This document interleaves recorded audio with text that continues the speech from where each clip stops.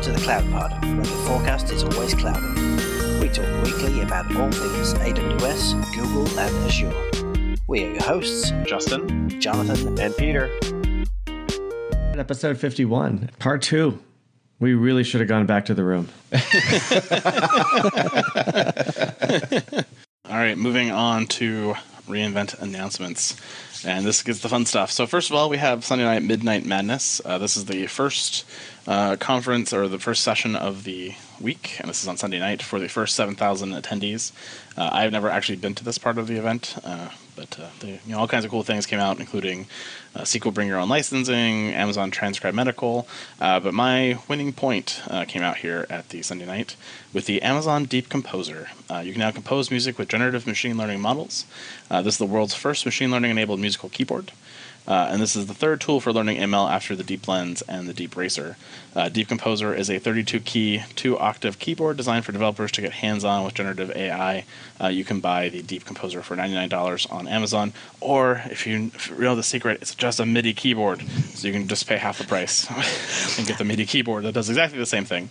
There are several pre-trained models after you kind of write your little musical tones, including a classical, jazz, rock, or pop, or you can create your own model of your own design, and it'll then generate music for your musical enjoyment. I find it so strange that they went with a product, a physical product, which isn't even required to run the Deep Composer service. It's weird. I mean, I guess it looks kind of cool on stage and everything, but why? I think people would have been like, why didn't you give us a keyboard with it? If it was the other way around. So I think they lose either way. I think the 100% markup on the keyboard is where people are mostly grumpy about it, because the only difference between this keyboard and a generic you can find on Amazon.com is the AWS logo. It is a whole bunch of people that want to do machine learning on music, and so they're not necessarily going to have like a music studio full of MIDI-capable devices at their, blanking on the word. But, I mean, also, if you go to the console, there's a virtual keyboard on the screen. I can just push the keys if I want to, so... Then that makes no sense then. No, it doesn't. And it also didn't have a camera, but I'll let that fly. Well, that's because the next part does have a camera. So the other part was the Deep Racer update. The new Deep Racer Evo is now perceptive and more powerful, including a stereo camera and LiDAR sensor. This will allow Evo to skillfully detect and respond to obstacles, including other Deep Racers. The virtual version of this will be available in your garage very soon, as well as the new car will be available in early 2020, which hopefully they get this one shipped out before reInvent this time around. The Deep Racer League is expanding to additional 8 races in 5 countries as part of the expanded summit presence. And we have 2 new race league challenges, including object detection and avoidance and a head-to-head racing, which will hopefully make it a little bit more exciting to watch. Because just watching one car race around the track with a guy in socks running around after it is not so exciting. But they are the most comfortable socks you've ever seen. That is true. The other thing they mentioned on Sunday Night Live was the Identify Unintended Resource Access with Amazon Identity and Access Management Analyzer. The analyzer uses mathematics to analyze access control policies attached to resources and determine which resources can be accessed publicly or from other accounts. Continuously monitors all policies for S3 buckets, IAM roles, KMS keys, AWS Lambda functions, and Amazon SQS. And all this gets pumped into the Security Hub, and all of this is available to you for free. So you're welcome. Pretty soon we won't have to do anything, will we? It uses mathematics, so that's... So I've been suspecting that they're going to do something like this because they've done other announcements that are similar, right? Where they talk about mathematically proving their compliance and yeah, that was a big talk at Reinforce. Reinforce, right? Attended where they were talking about this. Yeah, so it was this is pretty cool. For me, the use will just be having the metrics around this, like where you can actually just look at, oh, look, this hasn't been used in forever, that kind of thing. But I am interested to see how this actually comes into play, how it's actually used once getting my hands on it and play with it. One of the questions on my Solutions Architect practice exam, you find an IAM role which hasn't been used in a while. What should you do with it? And the right answer, according to, I think it was A Cloud Guru, was basically delete it. And I question whether that's actually the right thing to do.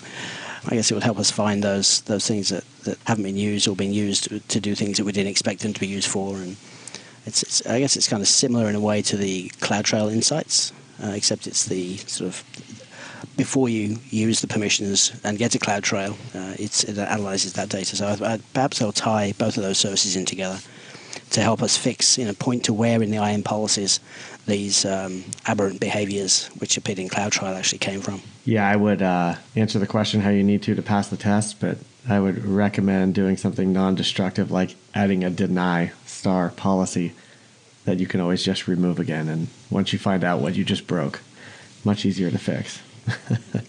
Final announcement of Sunday night is the automated OS image build pipeline with EC2 Image Builder. This is a service that makes it easier and faster to build and maintain secure OS images for Windows Server and Amazon Linux 2 using an automated pipeline. The images are created, can be used on premises or in the cloud, and can be secured and hardened to help comply with applicable InfoSec regulations. The pipeline lets you include the image recipe, infrastructure configurations, distribution, and test settings to produce the resulting images. And this includes the ability to automatically provision images as new software updates, including security patches, become available. But overall, I think this is a really great feature. A lot of people were building this capability, including ourselves.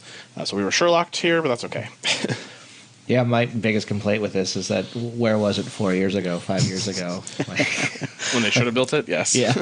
I mean, how long has Packer been around for? Seriously, Right. yeah. It's not rocket science. It's really not. And this is it's missing some of the more sophisticated things that a multi-account strategy would need. Like while you can share across, or while you can provide launch permissions across several accounts, it's not the same thing as administrating the created AMI centrally. It's a little bit wonky with how they deal with the multi-account strategy, and then there's the testing and stuff which has its bugs and its rough edges. But this is a great start. Tons of people need this. It'll be for anyone who's starting. They probably shouldn't be using EC2, but if they're starting their cloud journey, this is a great way that they can build those AMIs. Yeah, I remember some of the questions from the audience in the repeat session of this later in the week. It was like Thursday, I think. Well, things like, well, what if I had another account to my organization? How do I go back and make it share the AMI with that account? That's a fantastic point. Yeah. But I think the thing that I noticed was you can set tags on the built artifacts, but once you've shared shared the images to other accounts, the tags are no longer visible. Tags belong to the account. Tags belong to the source account, and so you can tag it all you like with names and version numbers, all that useful stuff. That's going to be completely visible in all the accounts you share it with. So you really have to rely on a structured name of every image in order to find it with any kind of automation in the other accounts. The thing that I don't really know if they're going to fix was the exporting to an on-premise. Like it is sort of like it's not really built into the tool. Like once the AMI exists, you can export it, but you've always been able to do that. Yeah, that was a weird mention. I think they were just you can use it to build on-prem. yeah, kinda. make it look a bit cooler than it really was.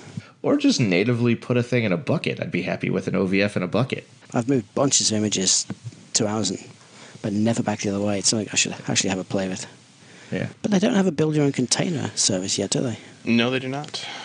I mean, CodeBuild builds containers, so technically they do, I guess. But I guess it does, but not quite the same. moving on to Monday night, there's actually very few announcements on Monday night. Typically, they have a couple good EC2 type instances that they announced on Monday night, but they did not this year. The one thing they did announce, though, was the Amazon Bracket service. This is a service for exploring and evaluating quantum computing.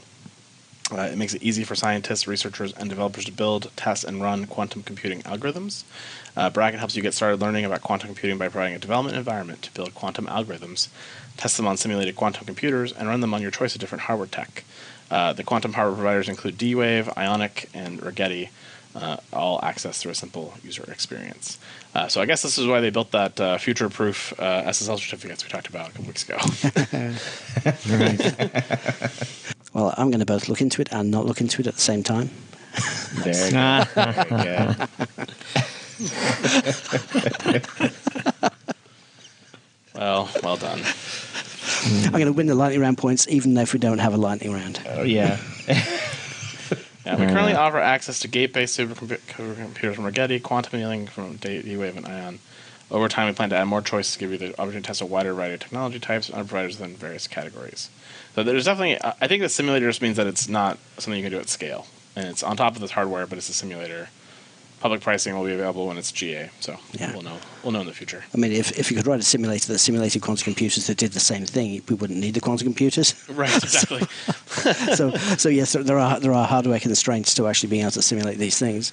All right, moving on to the main event, Tuesday's Andy Jassy keynote. Any comments on Mr. Jassy's presentation this time? He brought the house band back, which I could have done without. I don't like the house band.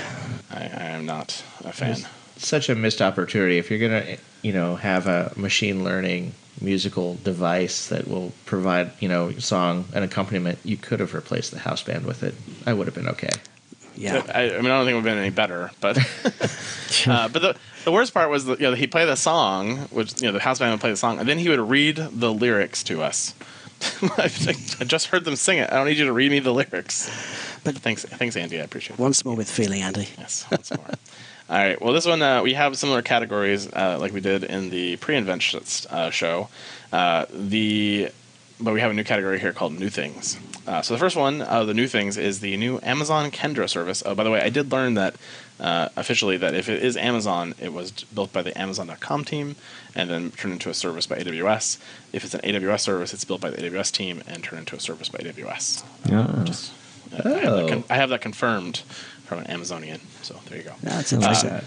Which is what I always assumed was the case, but no one had ever told me for sure. So. But why? That's nice to know. But why do they brand it that way publicly? I mean, that's an internal choice, I guess. Who developed it? So why brand it that way publicly? Pride. There's a lot of teams that are very proud of these services. Well, the first one, Amazon Kendra, is reinventing enterprise search with machine learning. Kendra is a highly accurate and easy-to-use enterprise search service powered by machine learning. Kendra provides a more intuitive way to search using natural language and returns more accurate answers so your end users can discover information stored within the vast amount of content spread across your company. Kendra Preview is available as a console app as well as via the API, and it today has connectors for SharePoint Online, S3, and databases, or you can use the Kendra API to ingest data from other data sources.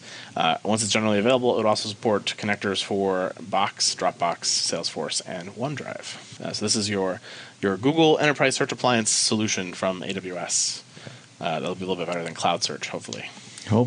It's not just indexing documents. It's you can query them using natural language, so it's kind of getting into the Watson territory. Yeah, they were using some examples in the press release about ask like, well, hey, what's the sick leave policy, right? You just ask that simple question, and it pulls the relevant data from all the different documents and presents it to you, so you can see right then what the policy is based on the documents that it has access to. Yeah, I wonder if Kendra will help make Alexa better. Alexa, ask Kendra. We'll just have like a fleet of Amazon names to ask. The other Amazon feature, the Amazon Fraud Detector, is now in preview. Fraud is a fully managed service that makes it easy to identify potentially fraudulent online activities such as online payment fraud and the creation of fake accounts. Fraud Detector uses machine learning and 20 years of fraud detection expertise from AWS and Amazon.com to automatically identify potentially fraudulent activities so you can catch more fraud faster. This is available to you in the preview in the US East environment if you're curious. Huge area of third-party software here, and if the banks are able to switch to this, I don't know if they released pricing yet, but this could be a boon if it's one of those you're basically just paying for the hardware, underlying hardware, for a lot of budgets in the banking industry. So how does a service like this work? Am I sending like the message payload and it's telling me whether it's legit or not? Like that was the one thing I never really understood. What is it actually doing the analysis on to detect fraud? So you upload the transactions to the service. Yeah, so it says get started with Amazon Fraud Detector in 5 steps. 1, upload your historical fraud data set to Amazon S3. Step 2, select from pre-built fraud detection model templates. Step 3, model templates use your historical data as input to build a custom model. The model template inspects and enriches data, performs feature and engineering, selects algorithms, trains and tunes your model, and hosts the model. Step 4, create rules to either accept, review, or collect more information based on model predictions. And Step 5, call the Amazon Fraud Detector API from your online application to receive real-time fraud predictions and take action based on your configured detection rules. For example, in an e-commerce application, you can send an email and IP address and receive a fraud score as well as the other output from your rule. That's how it works. Yeah, that's good. Okay. That's good. I like it because I've That's awesome. always liked the things like log into a Google account, you log into some account, and it says, "Hey, we noticed something different about the login this time. It's from a different IP or a different location or something. Different new browser, that kind of thing." And they ask for additional security in those cases. So this being sort of commoditizing that type of technology is really cool. So the pricing on this, since you had to ask, model training and model hosting is 39 cents per hour or 6 cents per hour for model hosting. Online fraud insights, the first 400,000 will cost you 3 cents per prediction for real-time online fraud insights, and then they scale as you increase them. Rule-based fraud prediction with no machine learning is half a penny for the first 400,000, and then scales as you go. So not exactly a cheap service. Not super, super cheap. Their example they had here was 10 compute hours times 2 trainings times 39 cents per compute hour, $7.80. The hosting was 1 model times 0.6% compute hour, 24 hours and 30 days, $43.20, and then 1,000 predictions a day times 30 days times 0.03 was $900. I'm sure that's still very much cheaper than any of Tens the of commercial millions. products. Tens of millions. Fair point. Yeah. I don't know whether maybe this is a separate service rather than just encouraging people to use the existing machine learning tools to build their own models. Access to the data set is the power part of it. Because the SageMaker just gives you the ability to run it on your own data, but now they're combining it with Amazon's data and Amazon's fraud detection capabilities, which are much more extensive than maybe yours are. I'm sure they are, yeah. It'd be interesting to see how this starts getting pulled into other services, because you could see where this would get pulled into something like Incognito very quickly, and then do that thing you mentioned about Google, where hey, you're logging in from a new location on a laptop I never recognized before. Those type of things become really interesting. Well, I'll give you the perfect example. We were living in Australia, buying stuff for for nieces and nephews all over the U.S. from stores all over the U.S. So our purchase pattern was crazy, but still, we got one call from our bank about a $3.99 purchase from a Toys R Us in Oklahoma, and we had to go check to make sure we didn't buy that, and it was the one fraudulent one that was like a tester to see if our card was working from whoever got our card number, and boom, card was shut off before anything bad happened. Well, I think we had issues last year at reInvent with credit cards being denied or blocked at a liquor store. Oops. It's like, no, really, you don't need any more. Apparently, because of fraud detection, the banks obviously didn't know us well enough. Yeah. Clearly didn't know you well enough. Hey everyone, Jonathan here. I just wanted to take a minute to thank the cloud consulting gurus at Foghorn for helping make the Cloud Pod possible. These folks truly get it. Cloud consulting experts since 2008, they are premier tier partners with AWS, Google Cloud Platform Silver, and Microsoft Azure partners. From multi-cloud to containers to moving full production workloads to the cloud under the tightest compliance, Foghorn's team of full-stack cloud engineers have been there, done that, gotten the t-shirt, and are ready to share their experience with you. If you're in the market for some talent to supplement your team, visit www.fogops.io/thecloudpod. www.fogops.io/thecloudpod. Foghorn, the promise of cloud delivered. AWS Wavelength is the next announcement here, a new product. This enables developers to build applications that deliver single-digit millisecond latencies to mobile devices and users via the 5G network. AWS Compute and Storage will be located within the telecommunication provider's data centers at the edge of the 5G network and seamlessly access the breadth of Amazon services in the region. Verizon is their launch partner on this product, and this is going to be a pretty big game changer for the 5G adoption curve. Yeah, this is huge. This is going to bring so much new business to Amazon, I think, with mobile gaming taking off. Yeah, I'd be curious to see what it looks like pricing-wise and everything as it gets a little bit closer. But yeah, it's a pretty impressive capability that as 5G becomes more ubiquitous over the next few years here, that it'll become a big, big deal. Yeah. It also partnered with Vodafone and KDDI and SK Telecom, so if you're international, those will be your providers, and Verizon as your U.S. provider. So for international folks, I didn't forget about you. It's cool because we talked about what the edge really is quite a few times, and this really is the edge. So, Indeed. The next one is the Amazon Code Guru. This is a new machine learning service for development teams who want to automate code reviews, identify the most expensive lines of code in their app, and receive intelligent recommendations on how to fix or improve their code. Code Reviewer detects and flags wide-ranging issues in source code, such as thread safety issues, use of unsanitized inputs, inappropriate handling of sensitive data, and resource leaks, and then also detects deviations from best practices for using Amazon API, such as flagging common issues that lead to production issues, such as detection of missing pagination or error handling in batch operations. And the Profiler is an application performance optimization capability that allows you to fix issues such as excessive recreation of expensive objects, expensive deserialization operations, and usage of inefficient libraries and excessive logging in production. So those are pretty great features. This is one that's a little bit pricey, to be fair to it. Right now, I think it is a bit problematic for a very large code base, but I assume the pricing will come down as they get a little bit more understanding what this thing does. It's 75 cents per 100 lines of code scanned per month. And a code scan is a pull request, as well as the application profiling for that is 0.005 per sampling hour for the first 36,000 sampling hours per app. Seems expensive until you run into API limits on your account and you need to quickly find what's chewing them all up. I got questions about this, really, especially around the lines of code thing. I know there's been lots of complaints around Twitter and everything about lines of code and encouraging developers to think about optimizing their code in bizarre ways just to reduce the number of lines, and I completely agree with that. I guess they have to charge for the effort it takes to analyze the code, but my biggest question, which I haven't seen answered yet, is if you're analyzing a piece of code and you've imported an external dependency, a library of some kind, are they also scanning the dependency that you're using?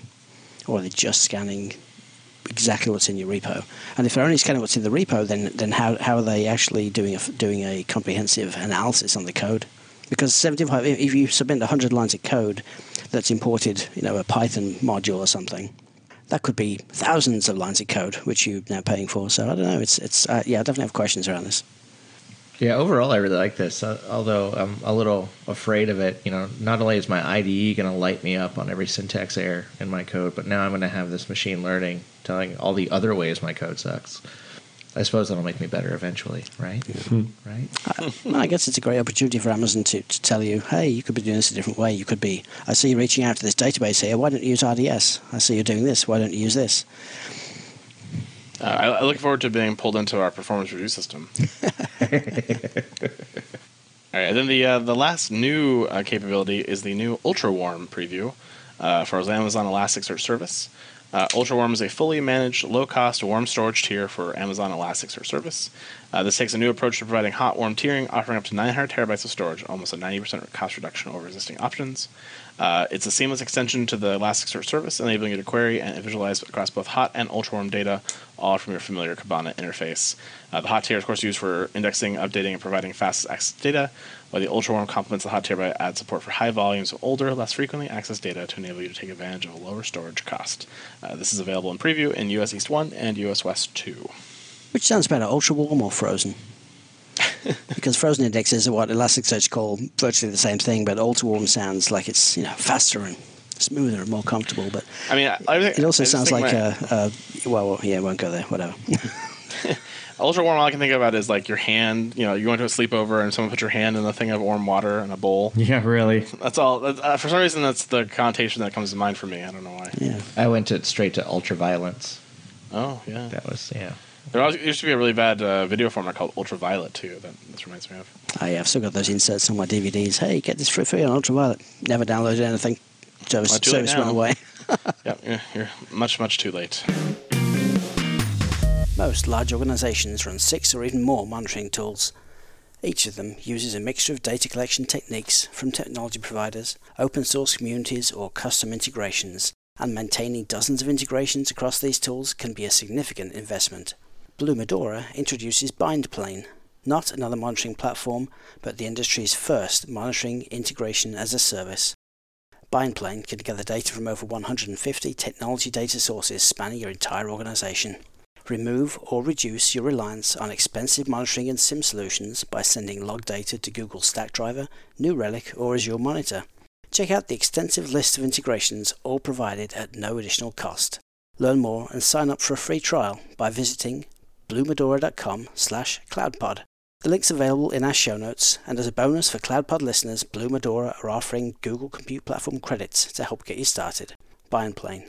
Seamlessly stream hybrid cloud and on-premise metric and log data.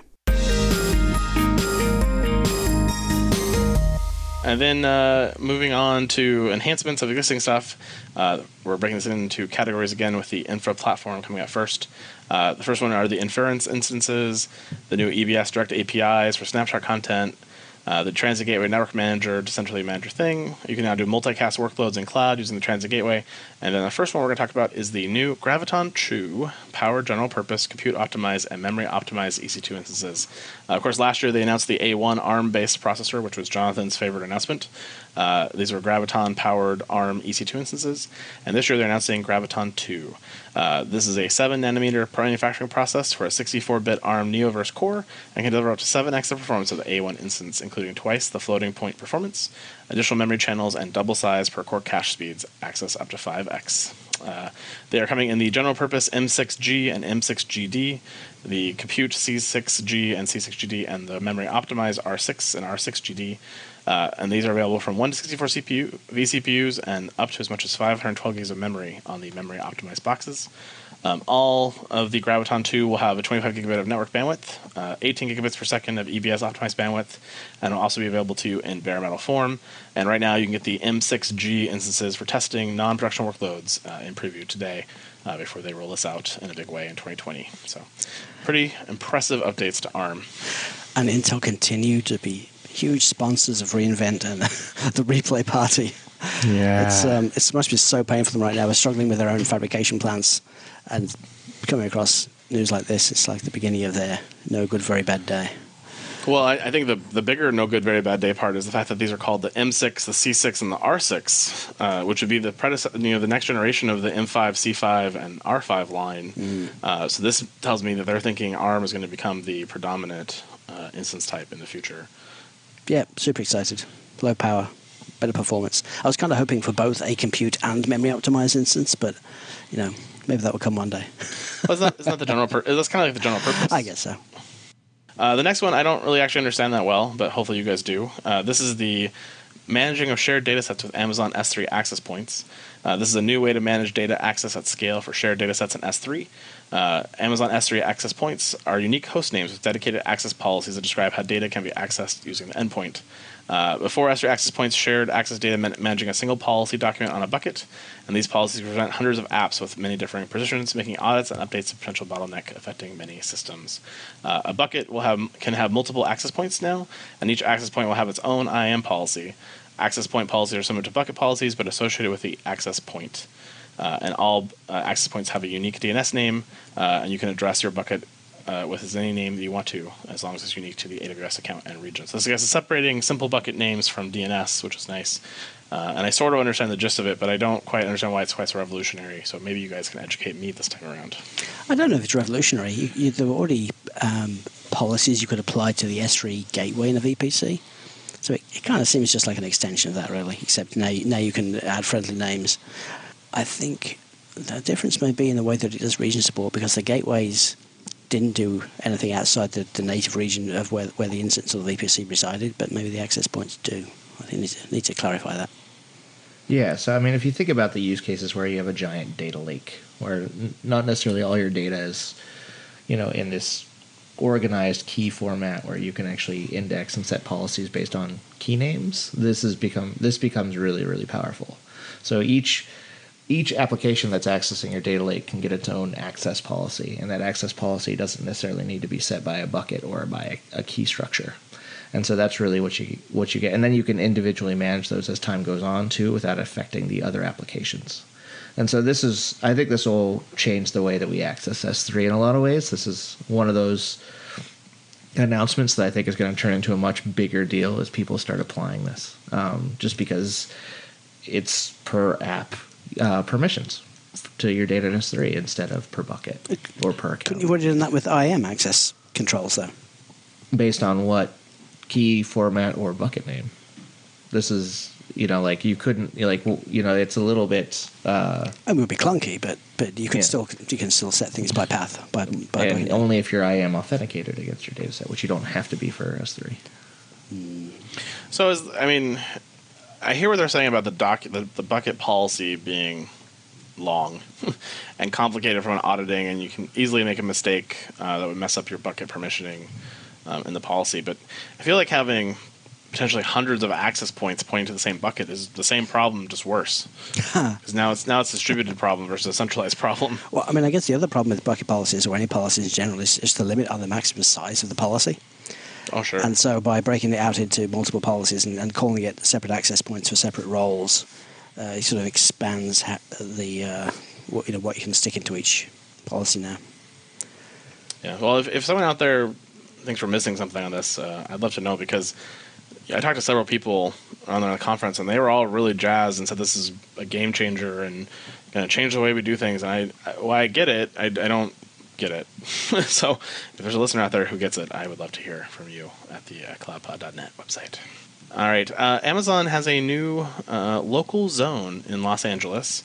This is a local zone is basically a reduced set of infrastructure in a specific geographic city area. These select services there would be something like EBS and EC2. And the local zone is designed to provide a very low latency, single-digit millisecond to apps that are accessed from Los Angeles and other parts of Southern California. The LA local zones are a logical part of US West 2, which is the parent region, and they are called this terrible name US-West-2-LAX-1A. I assume eventually maybe 1B and 1C as well, so it gets bigger.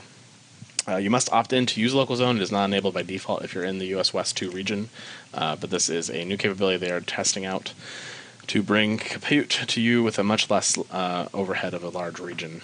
So this is kind of interesting. Wow.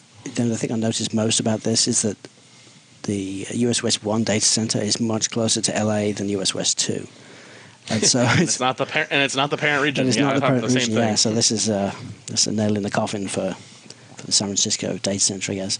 But it looks very outpost-like, doesn't it? The way outposts are always extensions of a local region. It looks. I think maybe outposts all along were designed for the local zone and perhaps even for the Amazon wavelength service. Yeah, it's very possible that this is. Outpost has many different ways it can attack the market. Local zone being one for smaller regions, like they've already announced large regions in Indonesia and different places, but there's other places in the world that maybe they don't want to build out a full region. They want to build out something small, test the market, and then build it out from there. It'd be interesting to see. I wonder if the fact that there's a parent region messes with some of the data sovereignty concerns, which makes it not quite perfect. Because they do also have a local region isn't it in Tokyo, I believe, or in Japan, in Saka? That's a local region, which is not really clear to me how a local region is different than a local zone. But hopefully they'll clarify that in the future. I'm curious to see how the pricing is going to work out. I don't think they've announced pricing yet on local zones. They did say it will be priced separately than the main zone, so it will not match the pricing of the parent, but they did not announce pricing of the local zone yet. I want to know higher or lower. I'm going to say it's probably higher. Economies of scale, I think. Well, and the fact that Oregon gets fed by a lot of very cheap hydroelectric power dams on the Columbia River, where that will not be the case down in LA. Yeah. So. And then Peter's winning point here: the Amazon Outpost now available. Order yours today. They are now ready for your data center or colo facility. Each outpost is connected to and controlled by a specific region. The region treats a collection of up to 16 racks as a single location as a unified capacity pool. And they said that the 16 is the intro. They eventually plan to be able to support thousands of racks, but they're not there yet. So the initial launch only supports 16. An outpost rack, if you're thinking of putting this in your data center, is 80 inches tall, which is a little bit taller than a traditional 42U rack. 24 inches wide and 40 inches deep and can weigh up to 2,000 pounds. They do arrive fully assembled and rolled in on casters, ready for connection to power and networking. Each outpost supports multiple Intel-powered Nitro-based EC2 instances types, including C5, M5, R5, G4, and i3EN. And you can get EBS storage there with a minimum size of 2.7 terabytes. And each outpost has a pair of networking devices, each with 400 gigabits of connectivity and support for 1 gig E, 10 gig over Ethernet, 40 gig over Ethernet, and 100 gigabit fiber connections. A /26 CIDR block is attached to each outpost, which is advertised as a /27 to protect against device network failures. And if you have Cisco or Juniper gear to connect to this, they have several handy guides for you to make that connection happen. And they support on these outposts EC2, EBS, VPC, ECS, EKS, EMR, and coming soon, RDS for Postgres and MySQL. From the parent region, you can also leverage things like S3, Dynamo, autoscaling, CloudFormation, etc., all orchestrating the local outpost in your system. You must have enterprise support to purchase an outpost, and you can set them up with a Basically there's various sizes of instances you can have. The way this is priced in the pricing sheet is it will say like 1 M5 24x large. That's the maximum size of a VM you can have, but you can have anything smaller than that inside that particular host. And so like this setup here that I priced here for the CloudPod was 1 M5 24x large, 1 C5 24x large, 1 R5 24x large on 11 terabytes of local storage, and it's going to cost me a cool $483,000 if I want to pay for it all up front, or I can pay $15,000 per month with a no upfront commitment. And Peter, this is arriving at your offices in the city next week Nice. with the bill. I can't wait. Well, getting up that staircase is going to be tough. Indeed. Also, you had to probably invest in some air conditioning because I think it's going to generate some heat. I might need to borrow a couple of those little furniture sliders if you've got some. Yeah, sure. Great. I have some extension cords we can use as well.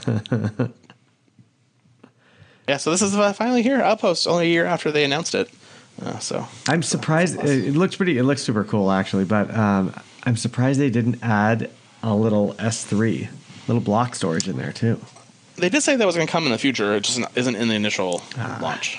I mean, right, they have a solution for that right now anyway. You can get a snowball. And yes, you can. You can couple this with a snowball. So, Oh, good idea. Did you see it in the expo hall? They had a sample one sitting right there. well, I went to go look for it on Monday when they opened the expo hall, and it wasn't there, and I was sad. And actually, there was two podiums where they said Outpost, and there was no one there and nothing there, and I was like, oh, because they're announcing this tomorrow. They were still trying to get it out of the truck at that point. And then I hadn't made it back. The 80 inches tall. I don't know why they didn't just go with the traditional 42U rack, which is like 72 inches, I believe, if I recall my math correctly. It's because it's on wheels. Oh, it's the wheels. But you don't want the wheel like. Once you're in position, you want to lock the wheels or even remove the wheels if possible. I know, it weighs 2 tons. I mean, Yeah, but a lot of data centers like colos won't let you keep wheels on. Yeah, you don't leave the wheels on. Wheels do not stay on. yeah, breaks the floor elsewhere. But I mean, that's also the wheels probably are not 8 inches tall. But They'll kill somebody in an earthquake rolling around. Oh, come on. They're not going to put little furniture rollers on. These are going to be decent-sized wheels to handle that kind of weight. that's true. That's We're true. not talking about the office mini fridge or the office kegerator. I did visit an Intel data center actually one time that was on wheels, but they had a special locking device that would lock the wheels in place. Because when Intel would do the chip out and the tape out and all that, they would, basically use the latest version of the CPUs. They do the tape out on the next gen of the CPU, and then basically they'd order all new cabinets and they roll all those cabinets out and roll all new cabinets back in for the new chip fab. So I mean, I guess the reason not to use wheels is because all that weight's now going to be on 4 very small points on the floor versus spreading the weight out across the entire surface area of the bottom of the cabinet. So how does that price compare with just regular on demand? Yeah, someone would have to do the math. Yeah. it is more expensive. Oh, sure, yeah. It's not crazy more expensive. It's actually very reasonable for what it is. I mean, you have to factor in the enterprise support too if you don't have that, which is minimum $15,000 a month. Plus power. Yeah, you have Plus to, power and cooling. So, and the space if you're in a colo. So I mean, I think there's a premium to it, but I think it's a premium that might be worth it for many, many companies not to have to worry about this. Especially the fact that you can buy this on a monthly fee without having to pay up front. For a startup or somebody who's trying to do something special with this, that's $15,000 a month for a rack that could probably run several hundred instances is not a bad price. I assume there's a commitment of 12 months or something. I haven't seen any long-term commitment requirements yet, but I do think if you're a startup that you're doing a business, then yes, that'll be a problem. If you're a startup, you should be using on-demand pricing from the local region. Well, I mean, you should be, but if you're dealing with some type of very sensitive DoD type contract work that you can use on a data center, maybe this works for you. I don't know. I can see some use cases. That's all. yeah, get some workloads close to a specific data set that isn't moving to the cloud yet, but you want to standardize and get everything over to your AWS infrastructure as code standard. Moving on to Jonathan's Transit Gateway here. You can build global networks and centralized monitoring using the new Network Manager. This includes new features for Transit Gateway, including the Transit Gateway for inter-region peering, Accelerated Site-to-Site VPN, which is a lie and what they call it, and Amazon Transit Gateway Network Manager, all for the Transit Gateway to help you simplify that. The Transit Gateway Network Manager is a pretty great visualization of your global network through Transit Gateway. And then the Accelerated Site VPN is not what it sounds like. It's just basically the VPN through the Anycast network. And then the Transit Gateway for inter-region peering is the big sweet spot here, Jonathan. Yeah, actually, I'm so glad we didn't finish our implementation of Transit Gateway yet, because the inter-region peering is going to make things so much easier. Instead of having to egress the traffic out into a VPC and then tunnel it ourselves across regions and back into the gateway system again. That's pretty cool. And the network manager is neat. I hope they continue to add features to that, because it'd be great to model traffic flows. So you can basically say, can I get it from here to here? Yes or no. What I was disappointed at was that it's nice to see multicast over Transit Gateway. It's only supported in one region right now, and I don't believe they have plans to make it cross-region at this point. Not yet. But the inter-region peering, way to go. Yeah, definitely. Now, if only they'd just give you a click button like a GCP does to deploy deploy a network in multiple regions, and just configure the ranges for me, configure the VPCs for me, plumb it all up together, and just get it done. So that is the most impressive demo that Google can give you if you've been on the Amazon side for a while. It's like, show me how to set up a VPC globally. And they're like, oh yeah, it's like 4 clicks, and it's like, oh my god, this is amazing. Yeah, I think a Terraform module incoming, which will just give you that out of the box. Yeah, sure. It makes sense that module would do it perfectly. All right. The Amazon Compute Optimizer is a customized resource optimization service. This allows you to choose the right instance type, because this can be challenging at times. This service helps you optimize compute resources using machine learning techniques to analyze the history of resource consumption on your account and make well-articulated and actionable recommendations tailored to your resource usage.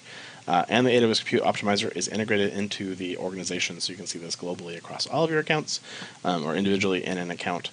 So I can now say the machine learning told me to make your server smaller, Mr. Developer. I was going to say, another service that the developers can completely ignore when choosing their instance type. Wouldn't it be neat? I mean, I know on VMware for a long time you've been able to dynamically add CPUs or disable CPUs in VMs at runtime without actually having to stop the instances, at least for Linux and for later Windows releases. Wouldn't it be cool if a tool like this could actually just in real time analyze the resources you had allocated to your deployments, and if you didn't need those 8 cores right now, take those 4 cores away, give them to somebody else, reduce the price, and run like that, and then increase it again as the load average goes up or whatever. I think this is like a step right there in the right direction of really dynamic compute. They do have that capability for dedicated hosts, and that's for licensing reasons. They have that ability to turn stuff off, but yeah, it's not dynamic in any way. Yeah.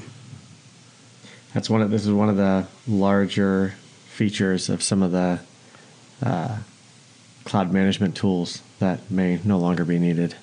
Yeah, it's probably one thing that's missing from CloudWatch metrics is memory utilization, because it's so hard to get that from outside the instance, especially in Linux with using big disk caches and things like this out of all the spare memory. So if they could figure out a way to get memory metrics into something like this, so that we could really be realistic about what was in use and what wasn't, that'd be great. I mean, the SSM agents have memory as part of their default install now, so I think you're getting closer to that. All right, the VPC ingress routing. This simplifies integration of third-party appliances. The new VPC networking routing primitives allow you to route all incoming and outgoing traffic to and from an IGW or GVW to a specific ENI. You can configure your VPC to send all traffic to the EC2 instance before traffic reaches your business workloads. These instances typically run network security tools to inspect or block suspicious network traffic, such as an IDS or IPS, or a firewall, or perform other network traffic inspection before relaying the traffic to other EC2 instances. So this is something that security teams have wanted for quite a while. I just hope the vendors can stand up to boxes that can actually handle the load. And right now it's only a single ENI, so there is no capability to have multiple boxes yet. I just think it's funny that it says ingress routing when it's ingress and egress in the announcement. Yeah, it's a little weird. But I think it's because it's coming through an IGW or GVW versus the NAT. That's why they call it ingress. Well, no, I'm just trying to think through like the ingress egress routing thing, because we've always had like egress from a specific ENI, but I'm trying to figure out like I mean, other than you're just going to put a single box that's going to do the traffic inspection, and hopefully that thing doesn't fall down. Yeah. Yeah, I don't think this is a good production use case yet. I think this is a early day announcement that will get better when it gets like a network load balancer capability to make sure you don't kill your whole network with one device. I mean, could you do this like passively? So you send all your traffic through the CNI, but then do traffic mirroring for all the inspection to get through capacity constraints. Like you can do that already. This is a security ask that I've seen many security people say they want to have this capability. So. Can you do traffic mirroring incoming from an IGW? I don't know if you can. As long as it's crossing the VPC, you can replicate that traffic to any place you want it to go. Inbound? Because as long as the traffic passes you won't get it from the IGW directly, but you'll get it from once it leaves the IGW and it's going to your EC2 or ALB or NLB, you get that traffic. Yeah, you could. You're right. Yeah, the article is pretty much very clear on the fact it's only ingress traffic, so anything that goes out through the internet gateway or out through a NAT gateway and then the internet gateway is not passing through this device. It's only for incoming traffic, which is really only 25% of the problem, because 75% is data loss, which is traffic going out. Yep. Steps in the right Well, direction. I presume TCP is obviously bidirectional communication, so presumably if the traffic was initiated from outside, you would think that it would be able to inspect both directions of the flow for connections that were established from outside to in rather than inside out. I would expect that too. Yeah. But I don't know for sure. All right. Moving on to databases. The new Amazon managed Apache Cassandra service. Managing database at scale is, of course, never easy. And one of the options to store, retrieve, and manage large amounts of structured data includes key value and tabular formats is Apache Cassandra. Now in open preview, the Managed Cassandra Service, or MCS for short, is a scalable, highly available, and managed Cassandra-compatible database service. Amazon MCS is serverless, so you pay only for the resources you use, and the service automatically scales tables up and down in response to application traffic. There's no limits on the size of the table or the number of items, and you do not need to provision storage for this, and all customer data is encrypted at rest by default. Pricing is $1.45 per million write requests, 29 cents per million read requests, and storage is 30 cents per gigabyte per month. I don't care how much it costs. All I heard is I never have to support a global Cassandra rig ever again. Yes, that was my takeaway on this one as well. It's interesting. Every reInvent I've been to so far, they've announced a new database technology. So hopefully next year we get the real Amazon managed Mongo service instead of DocumentDB with MongoDB compatibility. So. What's left after that? I mean, I guess. I think after that, there's really nothing left. Oracle. So. maybe they go into the really abstract ones, like the Amazon managed Voldemort database. DBase 3 support from AWS. Yeah. Oh yeah, there you go. Yeah, that's pretty good though. Definitely don't. I'm happy not to manage Cassandra. So. The next one is a great one for RDS and Lambda. This is the Amazon RDS proxy, now in preview. This is a fully managed proxy for highly available databases for RDS. Many applications, including those built on modern serverless architecture, can open a large number of database connections or frequently open and close connections. The RDS proxy sits between your application and its database to pool and share established database connections, improving database efficiency and application scalability. And in case of a failure, RDS proxy automatically connects to a standby database instance while preserving connections from your application and reduces failover times for RDS and or Aurora. Yay! Yeah. Yes, this is a really great one. It's such a chore, especially when the application, Java, for instance, caches DNS for way longer than it should, unless you specifically include command line parameters to turn that feature off. So, yeah, I mean, applications that can transparently switch to failover databases instead of having to actively realize there's a problem and then switch to something else in the set. That's fantastic. That's so cool. Well, I think this is an acknowledgement that the data API they came up with for Aurora, while it's super awesome, that requires refactoring, where this Lambda proxy is much better for a lot of people. It's just using your same database driver you've always used. You don't have to think of anything differently about your data structure, but you still get the reliability of what that data API really gave to you. Was it which databases was this for? Was this for all of those? All RDS databases. Oh, wow. That's cool. And they announced this actually at a serverless thing, but they were very clear that while it's very focused at serverless, you can use this for any application going to the RDS database. And we should, definitely.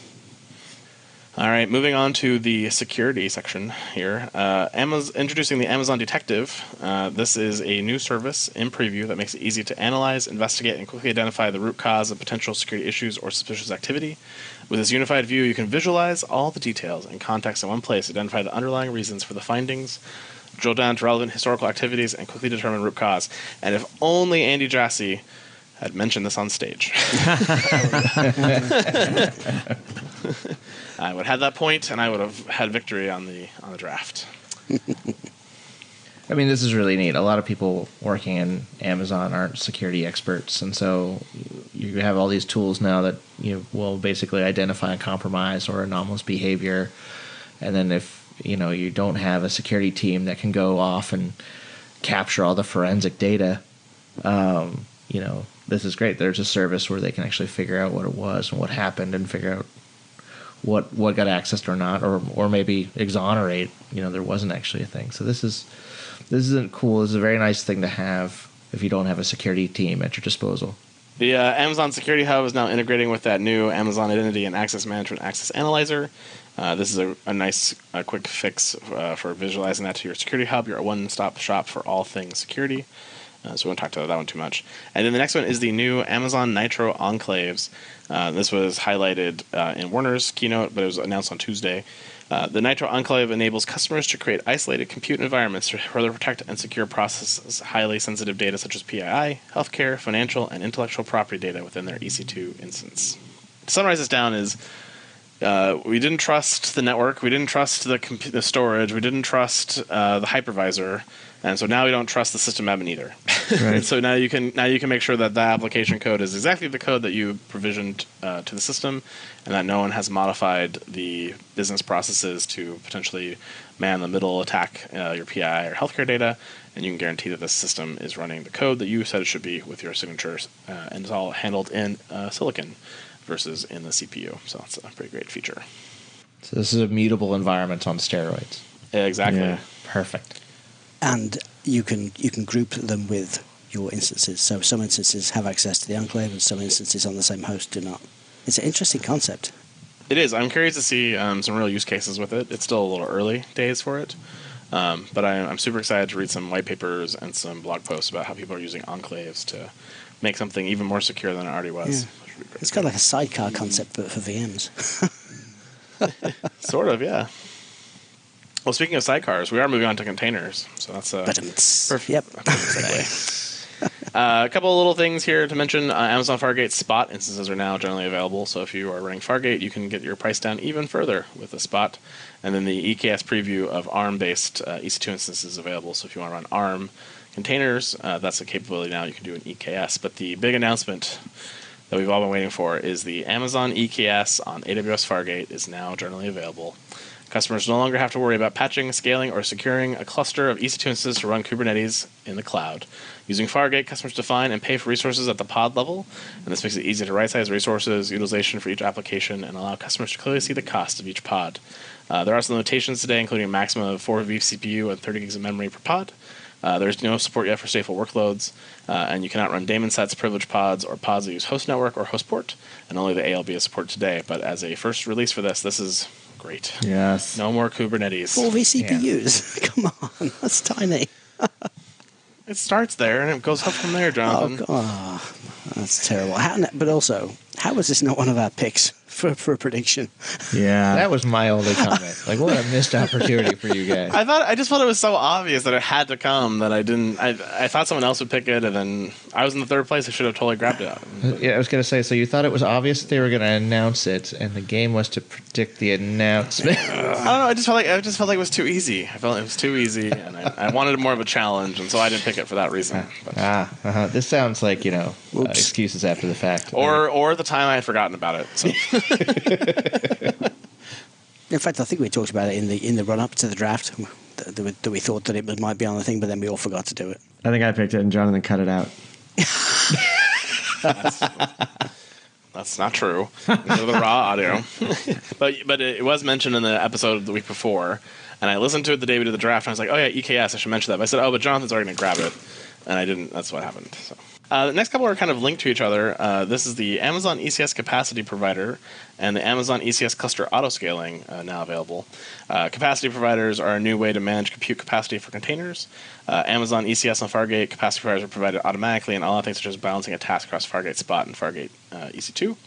For ECS on EC2 users, a capacity provider consists of a name, an autoscaling group, and a settings for managed scaling and managed termination protection. This all feeds into the cluster autoscaling, which uses the capacity provider to automatically scale your cluster up or down based on the needs of reservations, measure the total percentage of cluster resources needed by all ECS workloads in the cluster, including existing workloads, new workloads, and changes in the workload size. This is something that's been missing for quite a while. Like if you have application autoscaling, which you can tie into your ECS service, which will scale your number of containers, but that only works if you have available EC2 under the hood. And apparently this is probably how Fargate's been doing it on ECS all along, because they're just sort of like saying, these are already available in your Fargate deployments. So it is sort of interesting. But really what it's providing here is a metric in CloudWatch that's not just your running capacity and reservation. It's also the workloads that are pending in flight. And so when you update a deployment, it'll upgrade that metric, and you can have more intelligent scaling actions based on that. But then it's also providing rules to trigger scaling that are a little bit more native to containers in the ECS service than your application autoscaling or your autoscaling group. And so this is going to really help people that have to run their ECS workloads in a dynamic and want them to scale up and down. The only thing this is really missing is the fact that you can't take a Fargate workload and scale between that and your EC2 workload where it makes sense. And so I think that's kind of a miss, just because of the way they've sort of structured their ECS clusters and some of the terminology on here. But this is really great for a lot of use cases. Yeah, that's definitely my feature request is to run either Spot instances or reserved instances for a local cluster, and then scale up to Fargate, burst up to Fargate when you need to. But it's coming. I'm sure it's coming. Yeah, this announcement's make me a little bit nervous that it's not coming, because I just feel like it's such a obvious thing that this would empower that it's not, and it makes me think there's some sort of limitation that's a forcing function. But hopefully I'm wrong. I like to be wrong. Well, I guess with the new ALB weighted sets, we could actually, as we realize we're reaching maximum scale in our EC2 cluster, we could actually provision Fargate services on the back end and then start shifting traffic over to Fargate with the ALB. Yeah. A little Lambda spackle in the middle. Absolutely, yeah. We love Lambda Spackle here at the Flat Yes. Speaking of Lambda, again, transitions, Jonathan. Fantastic. Moving on to serverless. So Amazon gifted us with a cold start fix a few months back for VPC attachments. But everyone always wants, and I've seen a ton of really bad advice on the internet for keeping your Lambdas warm. And so people come up with lots of Rube Goldberg machines where, these Lambdas fire on a scheduled basis, and they warm up my Lambdas, so when the load comes, I don't have to take the cold start penalty in any way possible. And while Amazon has continued to make cold starts less and less impactful, they have finally succumbed to the demands of the community and have released provision concurrency for Lambda functions. Provision concurrency is a feature that keeps functions initialized and hyper-ready to respond in double-digit milliseconds. This is ideal for implementing interactive services such as web and mobile backends, latency-sensitive microservices, and synchronous APIs. When you enable provision concurrency for a function, the Lambda service will initialize the requested number of execution environments so they can be ready to respond to invocations. This does support dynamic changing this, so you can increase it up or down as you want to with 5 minutes delay. And this is a great capability. You can also, if you want to have maybe your normal workload's 1,000, when you hit that 1,000th in one invocation, it'll still just it'll run that Lambda function as well. Just hit the cold start at that point. So there's a nice way you can balance this out. But now you have to capacity plan your Lambdas, so you're welcome for all those people who love capacity planning. Sounds like a server. I wish it would be concurrency above current utilization. So if you already have 500 calls a second, then the capacity should, the provision concurrency should add an extra 20 on top of that to handle new requests that haven't come in yet. So I suspect that, like we saw with Dynamo, where you initially had read and write, and then you had to manually set those provisioning capacities. Eventually, they got to dynamic scaling with Dynamo, so it would automatically determined by the load. I assume that that's where this is going to go eventually, where they'll have some machine learning layer on top of this that'll automatically provision concurrency based on the workload, because it's not that hard to get there from where they're at here. And that's what I suspect will happen is some type of machine learning will get applied to this sometime in the next year. Well, since no comment on that suggestion. I think the problem is we're all getting incredibly tired at this point. Yeah. We're almost done. We're almost there. We're on the home stretch. Introducing the new Amazon EventBridge schema registry, now in preview. The schema registry stores event structures or schema in a shared central location and maps those schemas to code for Java, Python, and TypeScript, so it's easy to use events as objects in your code. Schemas for your event bus are automatically added to the registry when you turn on schema discovery, and the schema registry makes it easy to find event schema and use events as objects. Okay, Swagger for EventBridge next. Nice. Nice. The next one is the Amazon Step Functions Express Workflows. Express workflows are a new type of step function that cost-effectively orchestrate AWS compute, database, and messaging services at event rates greater than 100,000 events per second. Workflows start automatically in response to events such as HTTP requests via Amazon API Gateway, Lambda, IoT rules, and over 100 other AWS and SaaS event sources from EventBridge. An Express workflow is suitable for high-volume event processing and workloads. I wish I'd read this because it sounds really cool. It is really cool. I was at the session where they announced it. Oh, cool. Okay. And so if you're using step functions, one of the trade-offs of step functions is they're very secure in their processing, right? So they have a lot of guarantees that are into them, and they have a lot of things that prevent concurrency at high rates. And so what they've done with this Express thing is you're basically making a trade-off between that high durability for faster processing. And so you're making that trade-off, but that trade-off allows you to get to several 100,000 events per second through a pretty very large set of step functions much more quickly. So things like a logging pipeline where you want to have different functions based on logging happens, this could actually do that at scale, where before you struggle to do that with step functions in any serious way. Oh, cool. Well, thanks for reading that for me. You're welcome. Well, actually, I was at the session where they announced it, so I heard it right from the Lambda PM's mouth. So, moving on to big data and ML, several Redshift updates, including next-generation compute capabilities for it, data lake export, federated querying, and ability to export Redshift data as Parquet format to help you do all your big Hadoop big data things. The big announcement around SageMaker, though, is all of the SageMaker stuff. They announced 7 new capabilities to SageMaker, starting with the SageMaker Studio, going into the Deep Graph Library, the SageMaker Experiments, SageMaker Autopilot, SageMaker Processing, and the Model Monitor, and the Real-Time Debugger. This is a death blow to our friends over at Databricks, I think, at least on the Amazon platform. This is a complete end-to-end IDE from training through to production with real-time debugging, real-time capabilities, experimentation, and management of your entire system, all added into SageMaker in a really huge way. Yeah, this really fills out SageMaker as this one-stop shop, big data tool that these teams can use to do, to train models, define models, what have you. And so I think this is, all the feedback I've received from SageMaker in the past was like, yeah, it goes off and schedules jobs and runs jobs. It's cool, but then I got to do all this stuff. Data teams aren't necessarily into doing all that stuff. This can really just automate a lot of their workloads and be provided to them as a turnkey kind of option, which is... Well, as a simple IDE on their desktop, it's even better. So, I mean, GCP announced a feature probably a couple of months ago which would help people understand how the model was producing the answers that it was. And I think some of these features here provide the same type of functionality. It's very important for healthcare because you can't go to the FDA and say, yes, we've developed this new process for something, and it's just magic. We trained it on some data, and this is the answers that it gives. You have to demonstrate, you have to be able to explain why and how it comes to the conclusions that it does, and how each of the inputs that you provide to the models sort of are weighted to produce the answers that they give. And so this is, I think this is going to have huge healthcare implications for Amazon. Honest. Yeah. I believe you. I'm not buying it. In our other category, we have Amplify data stores, Amplify iOS and Android kits. the new Amazon License Manager. If you're using Connect, which is a pretty great product, a lot of people are using Connect. There's a new contact lens to help you identify and transcode and determine sentiment for calls in real time, which is pretty great.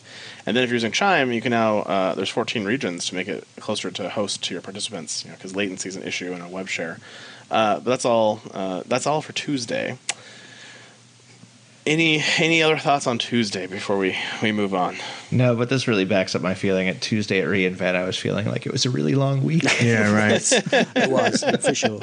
And actually, Yes. my comment about that is I know for the last couple of years, Werner's keynote has really been there have been no product announcements. To be fair, Yeah, they've been master classes in Yeah. like databases or in cloud in general. Or and I've else. enjoyed those things. I enjoyed the S3 explanation last year after that outage, and I enjoyed the EBS explanation this year after that outage. But I feel like I feel like they should go back to the old days, and they should split some of these announcements between Werner's and Andy's keynotes, because Andy doesn't have enough time to go into these things, and he just kind of rushes through them, and it's like, wow, that one, but no real details, and so you lose the excitement of the event in just this blast of new stuff. Yeah, I wish a lot of like the Graviton and the Outpost and all that. I wish that was all part of Peter DeSantis's keynote, actually, because that's where they talk about hardware typically every year. Yeah, that too. Yeah, And they I think because they were so excited about it, Andy wanted to announce it, but I think it loses some of that because he's not the hardware guy. The hardware guy would geek out about it and talk about how amazing it is, and have that conversation where Andy's not going to have that chat. yeah. I kind of want Andy to be the like the why we did these things. We had these business people, we had these customers, and do the customer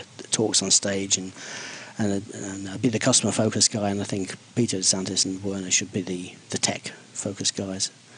They also mixed it up a little bit this year. They made Tuesday be Andy's keynote day, and Wednesday be the partner summit. And it used to be reversed. So the partner summit was on Tuesday, and then Andy was on Wednesday, and then Werner on Thursday. So I think it also made that Tuesday feel much longer than it normally has, because we had so much announced on Tuesday, which normally would have been announced on Wednesday. Yep.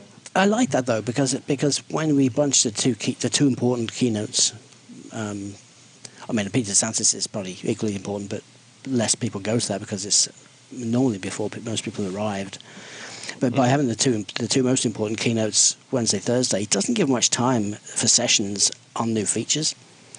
Yep. So by bunching it, by moving it back a day, Wednesday was full of new sessions. Yeah, I agree. I think that was why they did it, and I think it makes sense. Because I think that was my feedback last year to them in my survey was, you need more time for the new stuff to be, in sessions and that I can get into. So. Yep. Well, they listened. All right. Good feedback. So on the Wednesday, because it was partner summit, there was stuff like marketplace announcements for fee structures and stuff we don't really care about here. But the most exciting announcement was Amazon Chime Meetings app for Slack is now available. So you can use Slack to start and join your Amazon Chime meeting. And I've already requested it from my Slack admin, and I'm super excited for this. Since I know you're Slack admin, I can tell you that you're never going to get it. I'll use it for one thing, and that is our weekly or bi-weekly calls with our Amazon team, because I'm so tired of trying to run that thing on the Mac and having wanted to update when I want to join a call or not work when I want to join a call. So actually having a button to click in Slack, I'm hoping it's all going to be integrated into Slack itself, and I won't need these external janky tools that they've been providing. That's You're adorable. It doesn't even integrate with a web browser. I'm hoping. Just give me something. Throw me a bone, man. You can hope. nice. Would you like to start the Slack meeting? Yes, let me open these 27 things on your laptop. It could be worse. It could be like Zoom. Hey, let's just run this local web server to bypass all the security, and hey, let's just leave a huge vulnerability while we're at it. And at the end, would you like to rate our application? Yeah. Yeah. How would you rate your call? Was it amazing or terrible? Yeah. Amazon API Gateway 2 is offering you a new, faster, cheaper, and simpler API using HTTP APIs. This is the worst named product I've ever seen. I don't know how you're ever going to Google this when you want to find the docs. So I hope it works really well. But this API Gateway announces the HTTP APIs, enabling customers to quickly build high-performance RESTful APIs that are 71% cheaper than REST APIs also available from the API Gateway. HTTP APIs are optimized for building APIs that proxy to AWS Lambda functions or HTTP backends, making them ideal for serverless workloads. So this is API Gateway without the gateway. It's bizarre So, I mean, HTTP API's proxy mode was always supported in API Gateway. So You still have the overhead of CloudFront. You still have all these other things where this kind of really simplifies the whole structure of it. Yeah, they've obviously And it really just puts a firewall in front of your Lambdas. So that's really what it does. they've obviously re-architected the whole way that it works to reduce the cost by that much. Yeah, they have to have. But API Gateway 2 has been around for a while, which is what this is part of, but just for sockets in the past. So it's good to see maybe a second feature now in the API Gateway 2, but I'd still like to see all of API Gateway get re-architected in a big way. So. And then the containers are now allow you to run Windows ECS Windows tasks with Group Managed Service Accounts, or GMSA, on ECS. ECS now supports Windows Group Managed Service Accounts, a new capability that allows ECS customers to authenticate and authorize their Windows containers with network resources using an AD. And I'm sure, Ryan, you're super excited about this for some reason, so I'll let you talk. So one of the questions I always get when I have a new, just doe-eyed Windows.NET guy who's like, I want to use containers. They look at me and I'm like, sweet, here you go. Here's a Windows ECS node. You can go launch your thing. And like, cool, how do I talk to my database?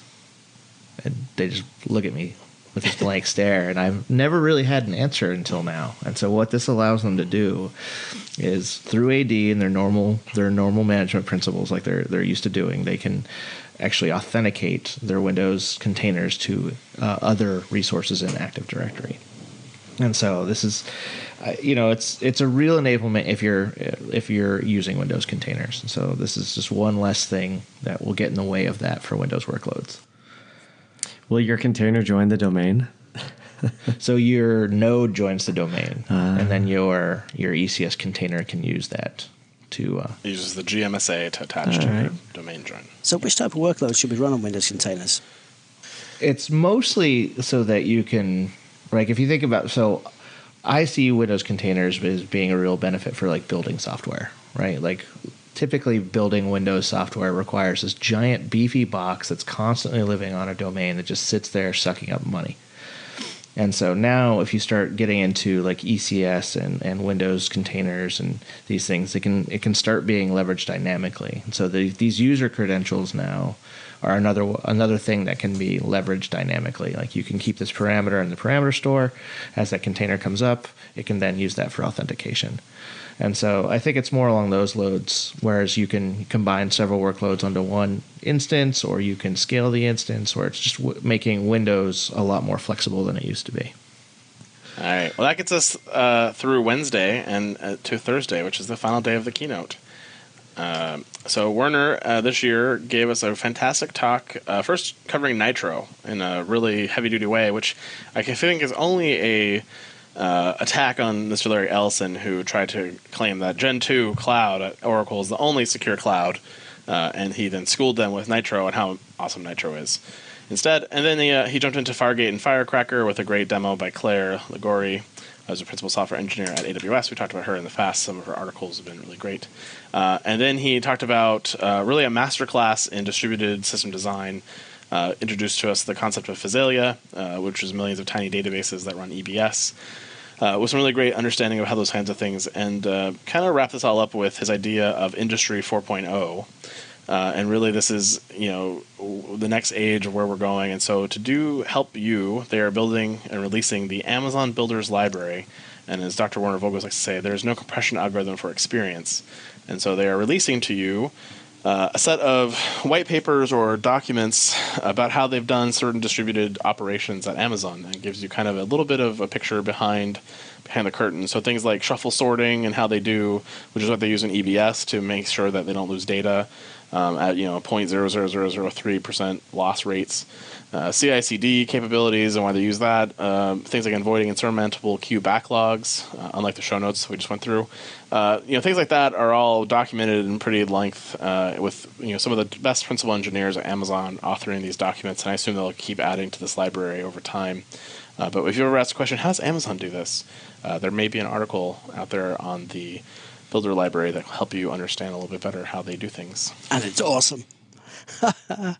I started working my way through these things. The first one I read was the workload isolation with shuffle sharding from Colm, and that was awesome. And I think what I'll have to say about this is, Google also release a lot of white papers, but they're very, very mathematical. They're not for normal person to consume, and they're not customer facing. You know, you can't read one of those. Well, most people can read one of those and then know how to implement something as a production workload. Whereas these papers from Amazon are really, they take the technology, they take the mathematics, and they explain exactly how you use those things to do these things. And it's much more accessible for people to deploy these workloads at scale now with this type of documentation. Really impressed. Yeah, I when I read through the one I've gotten through so far, and I signed up for the notifications on the future ones, and I'm excited about those. Well, you know, some of it is lacking a little detail. Like, I'd like some more specifics, but I realized that they did that so they can keep them consumable. But it really does focus on the why they made a lot of decisions and, you know, how they got there. And I think that's really important when you're looking for architectural inspiration on when you're building a thing. And so, like, it is really, truly nice to have something that's approachable and easily to consume versus a straight scientific white paper that does get into... They can be a little dry and vary based on science. Oh yeah, definitely. Especially when you talk about things like leader elections in clusters. It's the Google version of the paper is very, very complex. It relies on you understanding lots of technical terms, whereas this one doesn't. I mean, it refers to things, but it doesn't require that you understand that stuff to understand how to implement this type of system.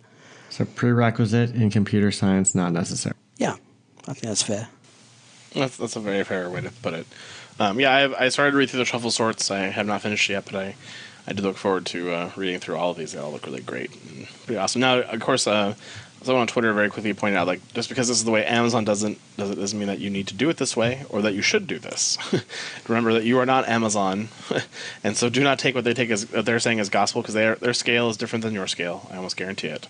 And so do keep that in mind as you're going through these. Like, they are really great concepts, and you should apply them as appropriate, but don't take them as gospel. They're not the Bible in any way for your organization. I mean, that's a fair point.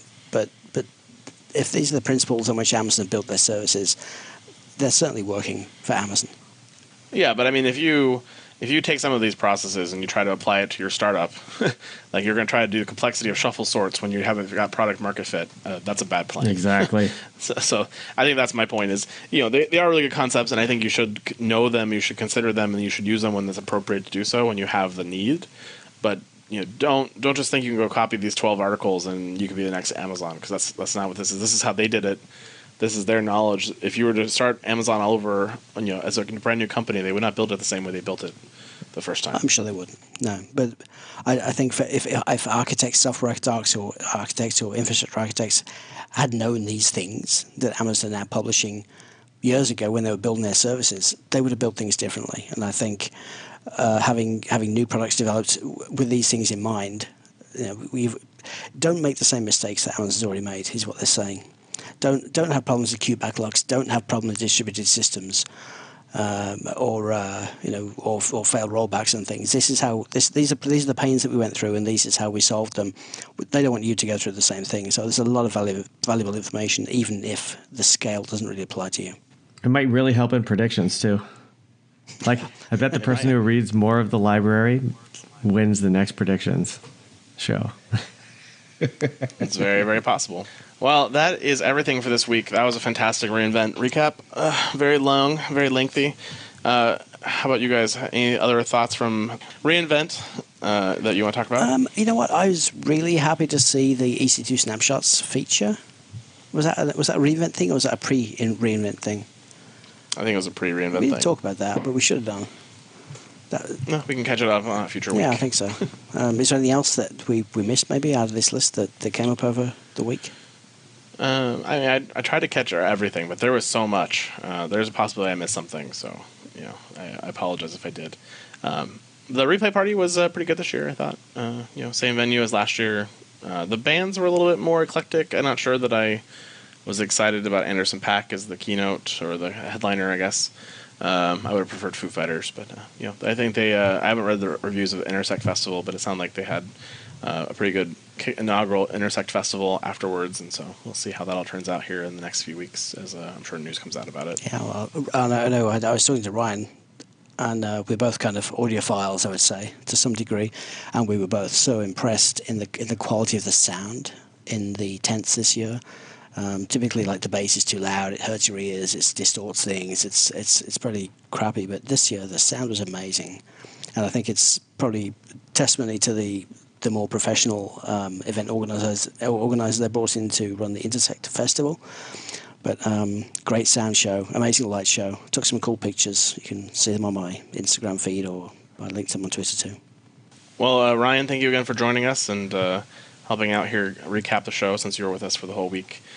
Where can they find your musings on AWS? I am still on the most boring Twitter feed in existence, at RYRON01, and maybe I'll branch out to a second platform if I get up to like 15 followers.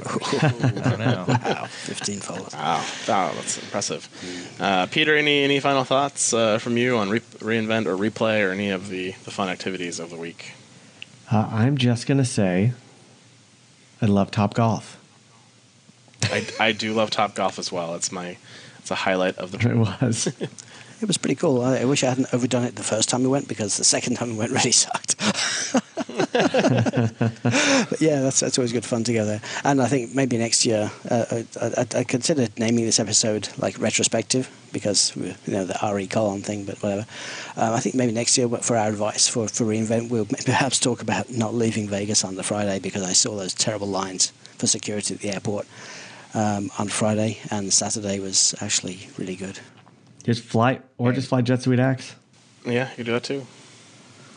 And we really should have gone back to the room. Yeah. We really should have gone back to the room. Pretty much every night, yeah. Yeah, like I'm still in sleep detriment from this point. I had to still catch up. That is the problem with going in a group. If you're by yourself, if you want to go back to the room, you go back to the room. If there's two people, it's like the little devil on your shoulder whispering. If there's three people, you've got no chance. That is the Week in Cloud. We'd like to thank our sponsor, Foghorn Consulting and Blue Medora. Check out our website where you can join our newsletter, Slack team, send feedback, or ask questions at thecloudpod.net, or tweet us at the hashtag #thecloudpod. See you guys next week.